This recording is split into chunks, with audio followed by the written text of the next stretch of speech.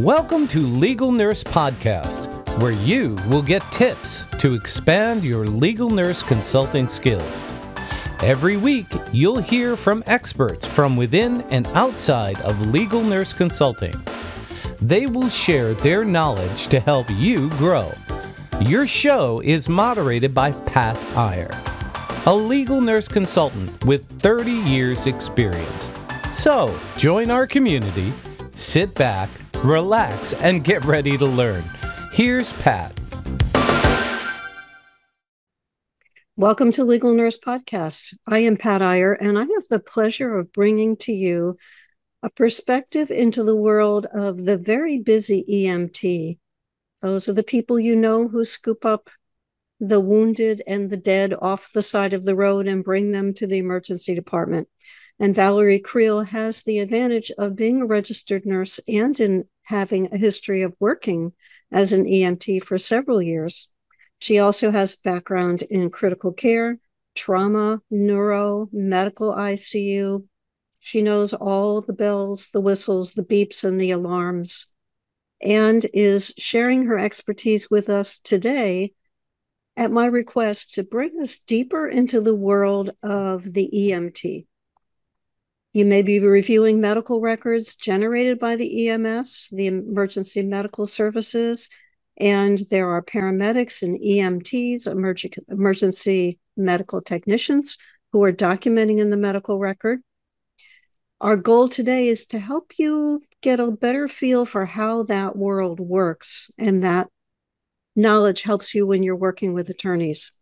Valerie, welcome to the show. Thank you so much for having me. I've been listening to your podcast for years, so it's really an honor and privilege. Well, thank you.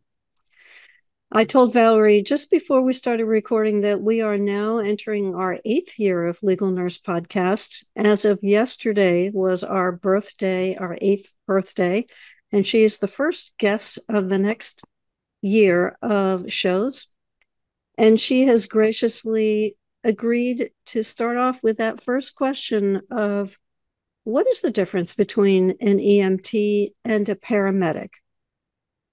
So an EMT is someone who, it's an emergency medical technician, and they provide basic life support care. So an EMT would provide CPR, bleeding control, long bone immobilization, and in some settings, they assist the paramedic, and we would also drive the ambulance. The paramedic does do advanced life support, so they would do advanced airway management. They can do medication administration. They can do invasive procedures, such as pleural decompressions and things like that. And the protocols do vary from state to state. And for paramedics, they vary from county to county. From county to county, that's interesting. Yeah, but the EMS agency for each state governs EMTs. So when I was an EMT, I operated under the California guidelines. All right, so let me make sure I heard that properly. So the EMT would have a uniform role according to the state in which they were practicing, but a paramedic's responsibilities could vary as much as county by county within a state. That's correct. So when a paramedic goes to work in a different county, they would have to become recertified, ensuring that they are aware of all of the medication guidelines and different management techniques that they would be able to perform. And the way that we can keep this separate in my mind, which has never been separate before until today, Valerie, is the technician does more technical level tasks, and the paramedic, who is like a medical person, has a greater scope of responsibility. Correct. But the EMT does do assessments. So they do medical and trauma assessments, and they also do basic airway management. So they would insert like oral airways or nasal airways if the patient needed it. What kind of training does that EMT get to do that? There are a lot of different types of EMT programs. They can vary anywhere from a short week-long program, or they can be as long as a semester or two. Boy, I'm wondering how much time it really takes to prepare a person for the sights and the sounds and the responsibilities of what they get involved with when they ride an ambulance. I think like with most healthcare jobs, you don't really get a sense of it until you're actually out in the field seeing what you're going to be doing hands-on. There's a lot that you aren't going to encounter, especially given the unpredictable nature of EMS work, that you don't really get a sense for it until you're out in the field for a little while. And on another note, I did a podcast some time ago with a woman who was a trained support person. She worked with individuals who were in these emergency roles and helped them with the aftermath of the emotional impact of what they went through trying to save somebody's life or walking into gruesome scenes. That's a medical term, gruesome scenes. Very difficult for many people to manage. And I would imagine you got your share of that in your experience as an EMT. Yes, definitely. And a lot of times we would rely on each other to debrief, is kind of the term that we would use, and we would just discuss calls. And if it was a really intense call or a really traumatic call, then we would make it a little bit more organized and get people together. But that honestly happens pretty seldomly, in contrast with how often we saw pretty gruesome things. So, which is honestly few and far between. Emergencies are subjective, which any EMS provider can tell you. There's a lot of things that people call 911 for that are not exactly like what you would see on TV. It's a lot of little things too. One of the things that I have noticed in looking at EMS records is that there are different types of ambulances involved in this type of service. And I know this will vary from country to country, from state to state, even township to township. But sometimes attorneys turn to a legal nurse consultant and say, here are the medical records. And the nurse will look at them and say, the records start at the ER, but we need the EMS records also. What should we be telling our clients about the types of ambulances and the types of records that they should be looking for? I think it's important to note that it is part of a medical record, that if someone calls 911, it's important to have that medical record for the EMS provider because it shows the continuity of care. And for example, in a medical malpractice case, it can show the contrast of care provided at the place that someone is picked up from by how much care the EMS provider gives and how much care is provided at the ER. There are different levels of care for ambulances in that it may be staffed by just 2 EMTs, which would be considered BLS or basic life support, or it could be 1 EMT and 1 paramedic, which would be considered advanced life support or ALS, or it could be 2 paramedics. So that would also be considered ALS. Sometimes if a hospital can't provide a type of service and the patient needs to be transferred to a higher level of care, then a critical care transport may be called, which would include a nurse and any combination of paramedics and EMTs, and they can accommodate ventilators, medication drips, and anything that an ICU could accommodate within reason. And one of the things that I have seen is that typically they will cross-reference in the nurse's notes or in the EMT or paramedic's notes if there's another ambulance called to the scene. So the attorney might have gotten the BLS records, but not realized that there was a mobile intensive care unit that also responded to the scene. Yeah, so that's a good point because a lot of times it would be a BLS calling for ALS. Usually CCT is not included in a pre-hospital setup. It's usually just for interfacility transport, with the exception of flight, which is a whole different situation. But that's a good point because if an EMT assesses that they have a patient that needs a level of care that they can't provide, for example, if a patient needs intubation or more advanced pain management, then they would call for ALS resources. Yes. That's a good point. And I'm thinking, Valerie, just of the other day when I was driving and an ambulance came on a crowded highway attempting to go through a red light to get to where it wanted to go. There's got to be some risks associated with being inside an ambulance that could be running red lights, could be filled with equipment. Tell us about some of the hazards that could affect the people inside the ambulance. So that's a good point too. As someone who would drive an ambulance, whether it's an EMT or a paramedic, you have to be completely aware of everything outside and inside of the ambulance. So there are different laws that govern how you drive an ambulance. So just like with your regular driver's license, you have to take an ambulance driver's test, and there are certain rules that you need to follow. For example, if you're going into an intersection, you should be stopping before you enter the intersection and clearing each lane one at a time to avoid accidents. During this time, especially if a patient is in the back, your paramedic or your partner might be standing up in the back. So you constantly have to be watching them also and making sure that you're not braking or accelerating too hard, because there could be sharps out, or a patient that's agitated, and there are any number of things that could be going on. So you need to be aware of everything around you and any cars doing unpredictable things while you're trying to keep your partner and your patient safe.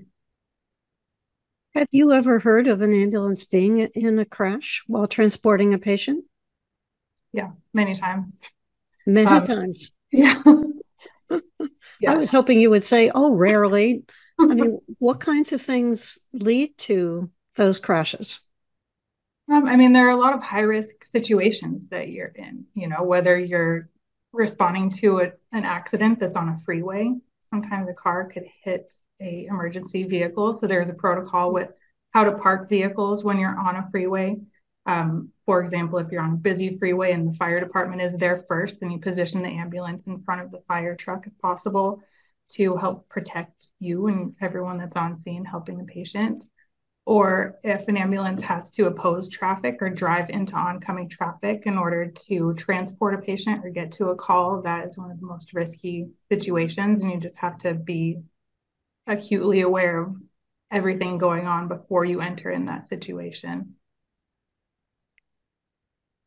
Well, then you end up with even more of a problem. You have an injured person in the back of the ambulance, and then the ambulance itself is hit.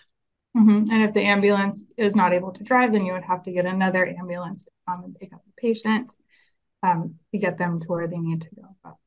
But it happens.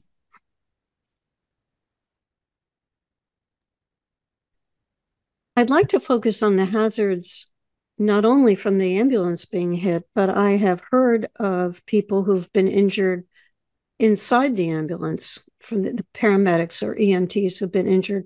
What kinds of things could cause them to be injured while they're transporting a patient? Well, in addition to the risks that we face in the hospital with agitated patients and things like that, there are situations that could escalate on scene that may require another person to ride along. If someone is extremely violent, then we might have a law enforcement officer accompany us, or a fire department personnel come with us, and then the other crew would just meet them at the emergency room.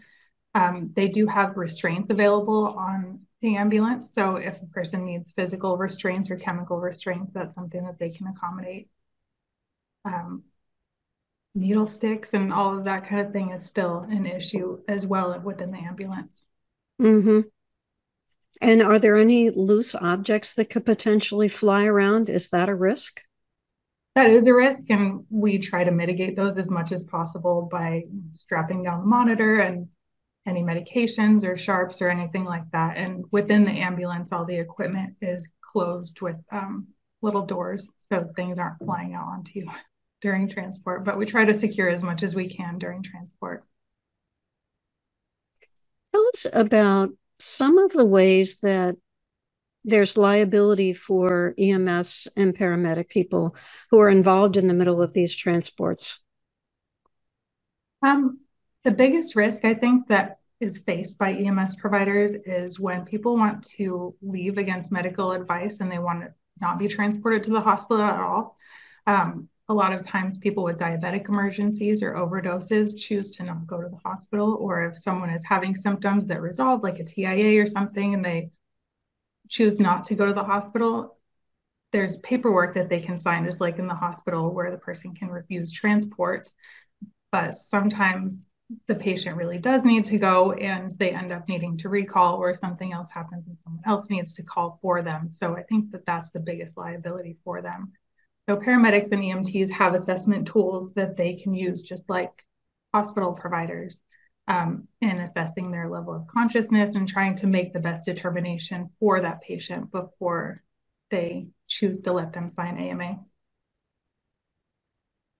In that situation, then you're talking about a possibility of a patient who is having a medical issue, needs to go to the hospital, refuses to go, then could turn around and say to the EMS, you should have insisted that I go. Is that what you're saying? Yeah, and that has happened. That is an interesting question, because then it gets into the whole question of, was that person compliant, mentally alert, aware of the risks? Exactly. I was thinking you would say things like patients being dumped off stretchers and falling and breaking bones and such. Maybe that doesn't happen as often as it does in my imagination. Not as much as in the movies. We have pretty good patient transport procedures, and the gurneys are pretty secure. And as long as you're operating the gurney the way that it's supposed to be, it's pretty safe. I've never seen it happen. Before we continue with the show, I'd like to share this special announcement with you. What if you could apply your nursing skills to work that doesn't involve a daily commute, 12-hour shifts, continuous exhaustion, and too often putting your life at risk? What stands in the way of you starting a new career where you can work at home, have flexible hours, and finally to get to spend some time with your family? In my book, Get Your First LNC Case, I share what I learned about how to build a successful business. I went from being on the verge of losing my home to a career as a legal nurse consultant. I built a multi-million-dollar independent legal nurse consulting business. The practices and principles you'll discover in this book come directly from what my colleagues and I learned about how to start a business. You may be thinking, it sounds great, but do I have what it takes to become an LNC? Do you like digging into medical records? Do details fascinate you? Do you enjoy writing reports? Do you enjoy researching and learning? Do you like to teach? And do you communicate well? These are the qualities a successful LNC needs.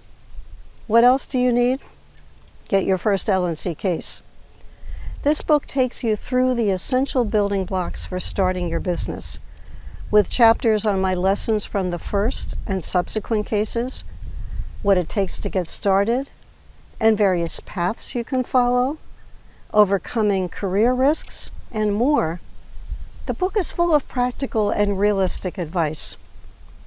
Take the first step and read Get Your First LNC Case.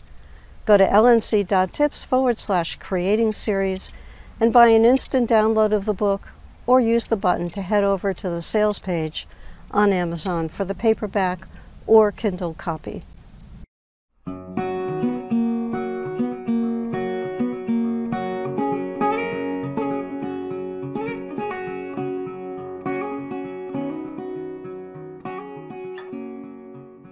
Now let's return to the show. The other thing that I would bring up is there was a case, and I believe it was in Chicago maybe a year ago, involving a couple of EMS people who positioned a man who was, I think, going through alcohol withdrawal, and they positioned him on his stomach and strapped him in real tight, and he died from positional asphyxia from that tight restraint, preventing him from being able to breathe. Yeah, I heard about that case too. That's really awful that happened to him, because that's definitely not the standard of care that EMS providers should be giving. And I think that's an important consideration for legal nurses, is understanding that EMS providers have standards of care similar to in the hospital, and understanding what is okay and what isn't. And something like that, I mean, it's not the standard. And just like in the hospital, there are other people on scene that could advocate for that patient and ensure that they were positioned properly on their back and just restrained in a proper way. And if there wasn't a good way, then just have the resources that they have available utilized in a way that is not going to cause the patient harm. Mm-hmm. If an LNC was helping an attorney with a case involving an EMS provider, are there national standards of care or textbooks or state regulations? Where would the LNC look for that information? It depends on who is providing care. So like I mentioned, if it's a paramedic or an EMT, that would vary. But there is a national registry that EMTs have to take for their certification. And then they would look within the state and local guidelines for their standards of care. Mm-hmm. Okay, that's helpful to know. Mm-hmm. When I have looked at EMS records and summarizing medical records, I have been always in awe with the precision, especially the timing of 12:32 notified, 12:34 en route to the scene, to be able to detail well-written, computerized EMS records amazes me. And then I think, but how does that happen? They're in the back of an ambulance, it's moving. Surely they're not sitting there typing while they're doing patient care. Tell us how that happens. So it depends on the agency, because some are a little bit more old school and some have computers. So in some instances, if a medic or an EMT has downtime, then they could be charting while they're doing patient care. But a lot of times we just get really good at taking notes. So we would jot down times that everything happens. Or when you're dispatched, you have a phone, or when I was working, it was pagers, even though those were still dated at the time. But the times will come through on whatever device that we are dispatched our calls on. So then we can use those times in addition to times that we jot down for significant timeframes that care was provided, so that when we get to the hospital, we can paint a really detailed picture of what happened. So the hospital providers can then take over and provide care based on what we did. Makes me think of my days working in the hospital where we would write on sheets and paper towels. The sheets was not supposed to be done, by the way, but the paper towels. Don't throw away my paper towel. I've got times and vital signs on it. Yep. Or I would use my glove, and I would write on my glove. So if I had vital signs and times, then I would just look down at my glove and take notes from there, or call report to the hospital based on what was written on my glove. And God forbid I threw away a glove and all my vitals. That's wonderful. That's wonderful. I never thought about a glove as a source of writing materials, but that would work well. And it would be attached to you, so you couldn't possibly lose it. Exactly. As long as they're clean gloves. That presents a different problem. Yes. They get dirty and you have to rewrite your notes. Yeah. Well, hopefully you didn't have dirty gloves too often, but I could see how that could happen, especially if you're picking people up off the side of the road. Yeah. Well, we always follow standard precautions in the field too. Don't worry. Well, and that's important, especially when you're in an unknown situation. You have no knowledge of that person's medical history and what blood-borne diseases they might have. Exactly. The question of where to take the patient sometimes comes up because people are looking at, in hindsight at times, about, was that patient taken to the appropriate emergency department given the symptoms that they were presenting? Can you tell us about what goes into the decision-making on where the ambulance heads? Of course. Yeah, in any county that an EMS provider works, they need to be familiar with all of the hospitals in that area and what they provide. For example, the county that I worked for had 2 trauma centers and various stroke centers. So the staff is well aware of what resources are available at which hospital. And when looking at medical records from a legal nurse perspective, it's important to note that if a patient is brought to the wrong hospital, then that essentially ends up in a delay of treatment. So if a patient needs to go to a stroke center, for example, and they are not taken to the right place, then an ambulance would need to be called to transport them to another hospital to get the correct care. So it's important in terms of liability of making sure that the medic understands where to bring the patient. So you're saying that if ambulance A took the patient to the incorrect place, and ambulance A would not transport them to the second place, so they would have to get another ambulance to be transported. Exactly. So if a hospital doesn't have a cath lab or labor and delivery or any number of things that would require a higher level of care in a timely manner, then that would be a liability. And what was the impact for you? And I'm assuming this happened when you were in San Mateo County. If one hospital was on divert and not accepting anybody in the emergency department, what impact did that have on you when you were driving the ambulance? Luckily, it rarely happened in the area that we worked. It almost never happened. There was one large MCI that I had the opportunity to respond to, and in that case, it was the plane crash at SFO, the Asiana crash that happened in 2013. So they let us know well ahead of time because there were so many patients being transported where we could bring everyone to. And SF General had set up triage tents, and they just specified that each crew should go to the specific designated hospital before we began transporting to make sure that everyone got the care that they needed. Luckily, being so close to San Francisco, there are tons of resources there and it's not too far away. So we would be able to go to the appropriate facility within a pretty good short amount of time. Are ambulances ever large enough to take two people at the same time? It depends on the acuity of the patient because it only has room for one gurney. But for example, during that incident, we transported 3 patients because 2 were able to sit. So we were able to put them in different seats within the ambulance and had 1 patient strapped to the gurney.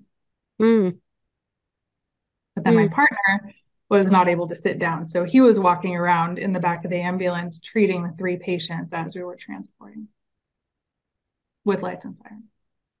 And there's not a lot of room in that ambulance, is there? I imagine it was a pretty tight quarters.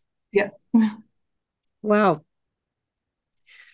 I also wanted to ask you about documentation standards. We discussed the fact that many ambulances use computerized documentation and that you're writing your details on your glove first, if necessary.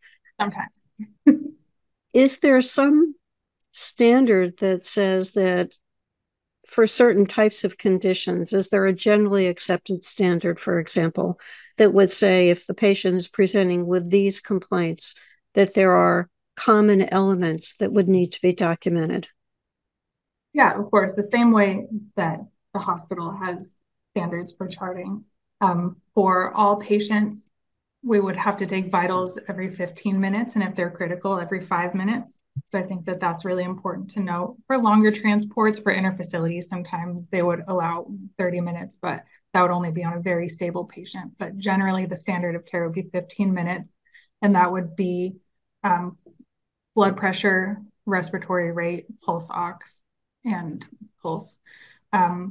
Wouldn't really be able to take a temperature in the ambulance that's accurate, so that wasn't really part of that assessment. But for a cardiac patient, there's a specific assessment, and especially for the paramedic scope of practice, which I can't really speak to because I was never licensed as a paramedic, but they would have to do EKGs within a certain amount of time, transmit the EKGs to the receiving hospital.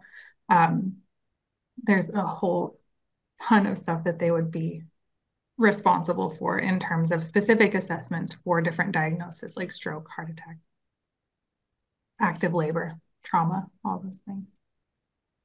What do you miss about not being an EMT any longer? I just miss all the weird stories.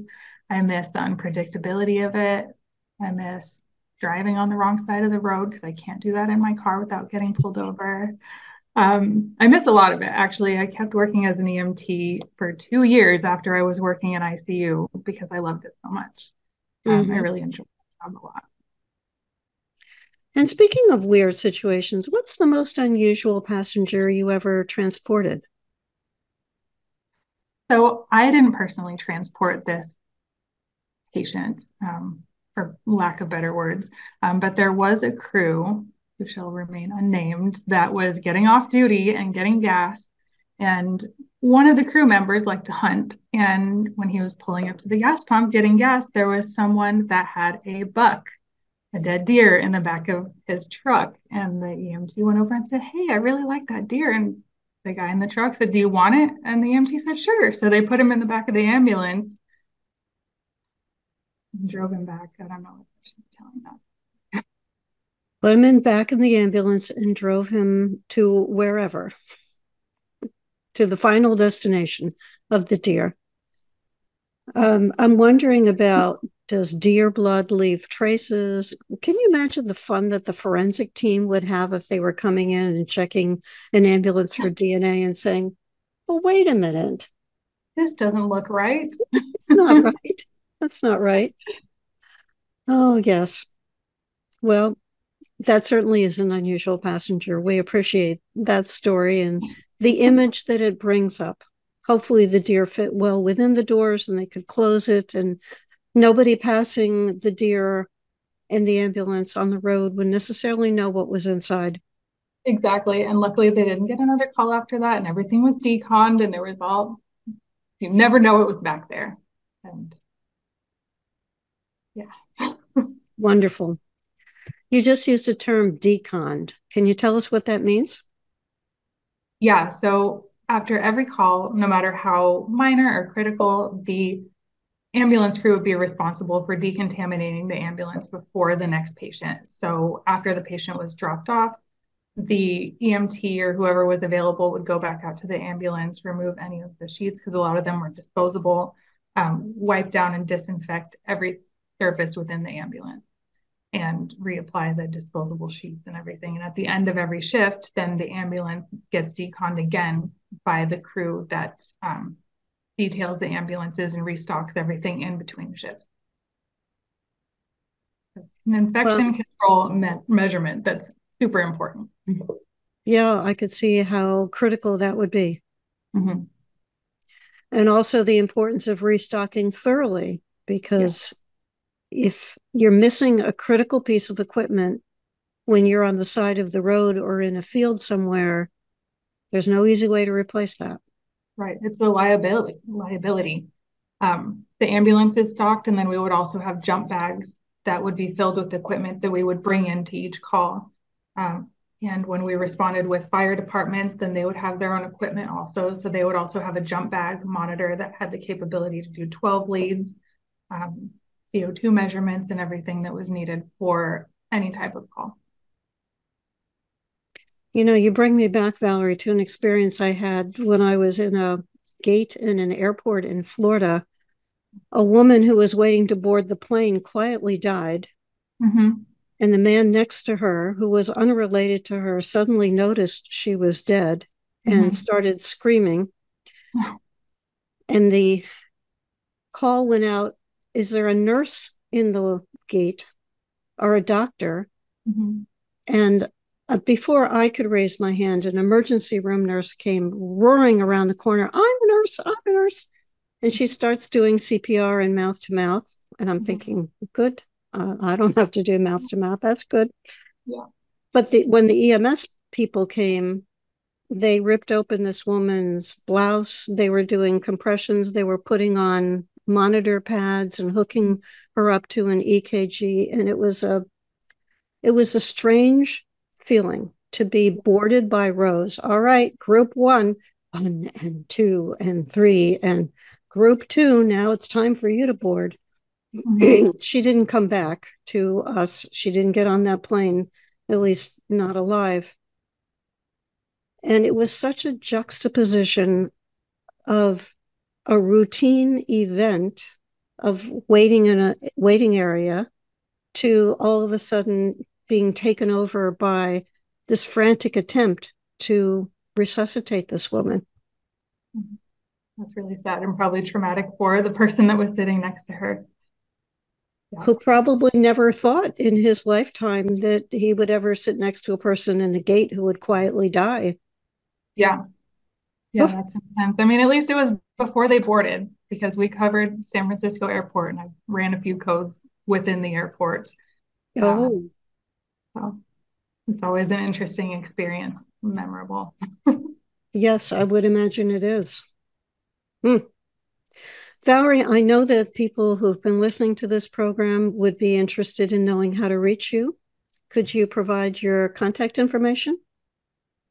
Yeah, I'm available on LinkedIn, Valerie Creel, and I have a new website that I just launched called Bridgepoint Legal Nurse Consulting, and it's bridgepointlnc.com. All right. And do you provide expert witness services? I do. I provide ICU expert witness services, and I provide behind-the-scenes medical record review on med-mal, personal injury, and more. Thank you so much. I appreciate sharing stories with you. I'm going to carry around the image of a deer riding in the back of an ambulance for a while. Thank you so much for having me. You're welcome. And for you who's been listening to this program, if you are not already receiving the transcripts of this program, be aware that you can go to podcast.legalnursebusiness.com and sign up to receive the transcripts, and you'll be able to refer to the information that Valerie and other guests have provided. Stay tuned for who we have coming up next. Coming up next, you'll have an opportunity to meet a nurse who has a specialty in wound, ostomy, and continence nursing.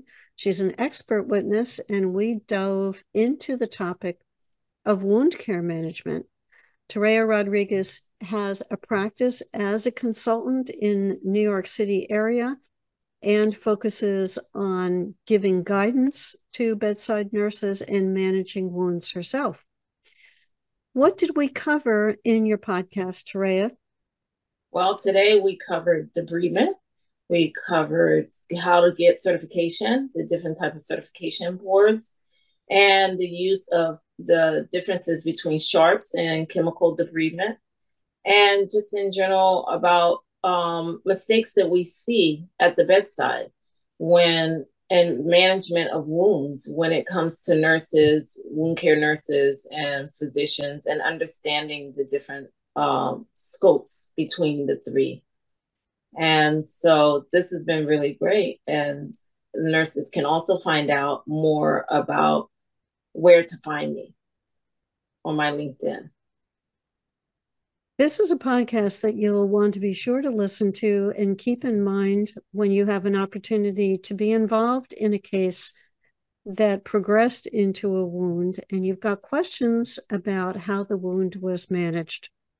Watch for Terea Rodriguez's podcast on Legal Nurse Podcast coming up next.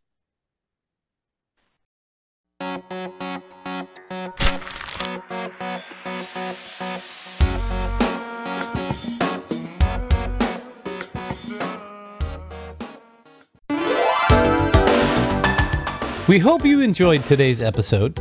Check out Pat Iyer's resources for legal nurse consultants on legalnursebusiness.com. Pat coaches legal nurse consultants so they make more money, get more clients, and avoid expensive mistakes. Check out her coaching program at lncacademy.com. Please subscribe to our podcast and leave a review on Apple Podcasts. Join our community to get notified of each new episode and to receive the transcript of today's program. Complete the request form on podcast.legalnursebusiness.com. We appreciate you and your interest.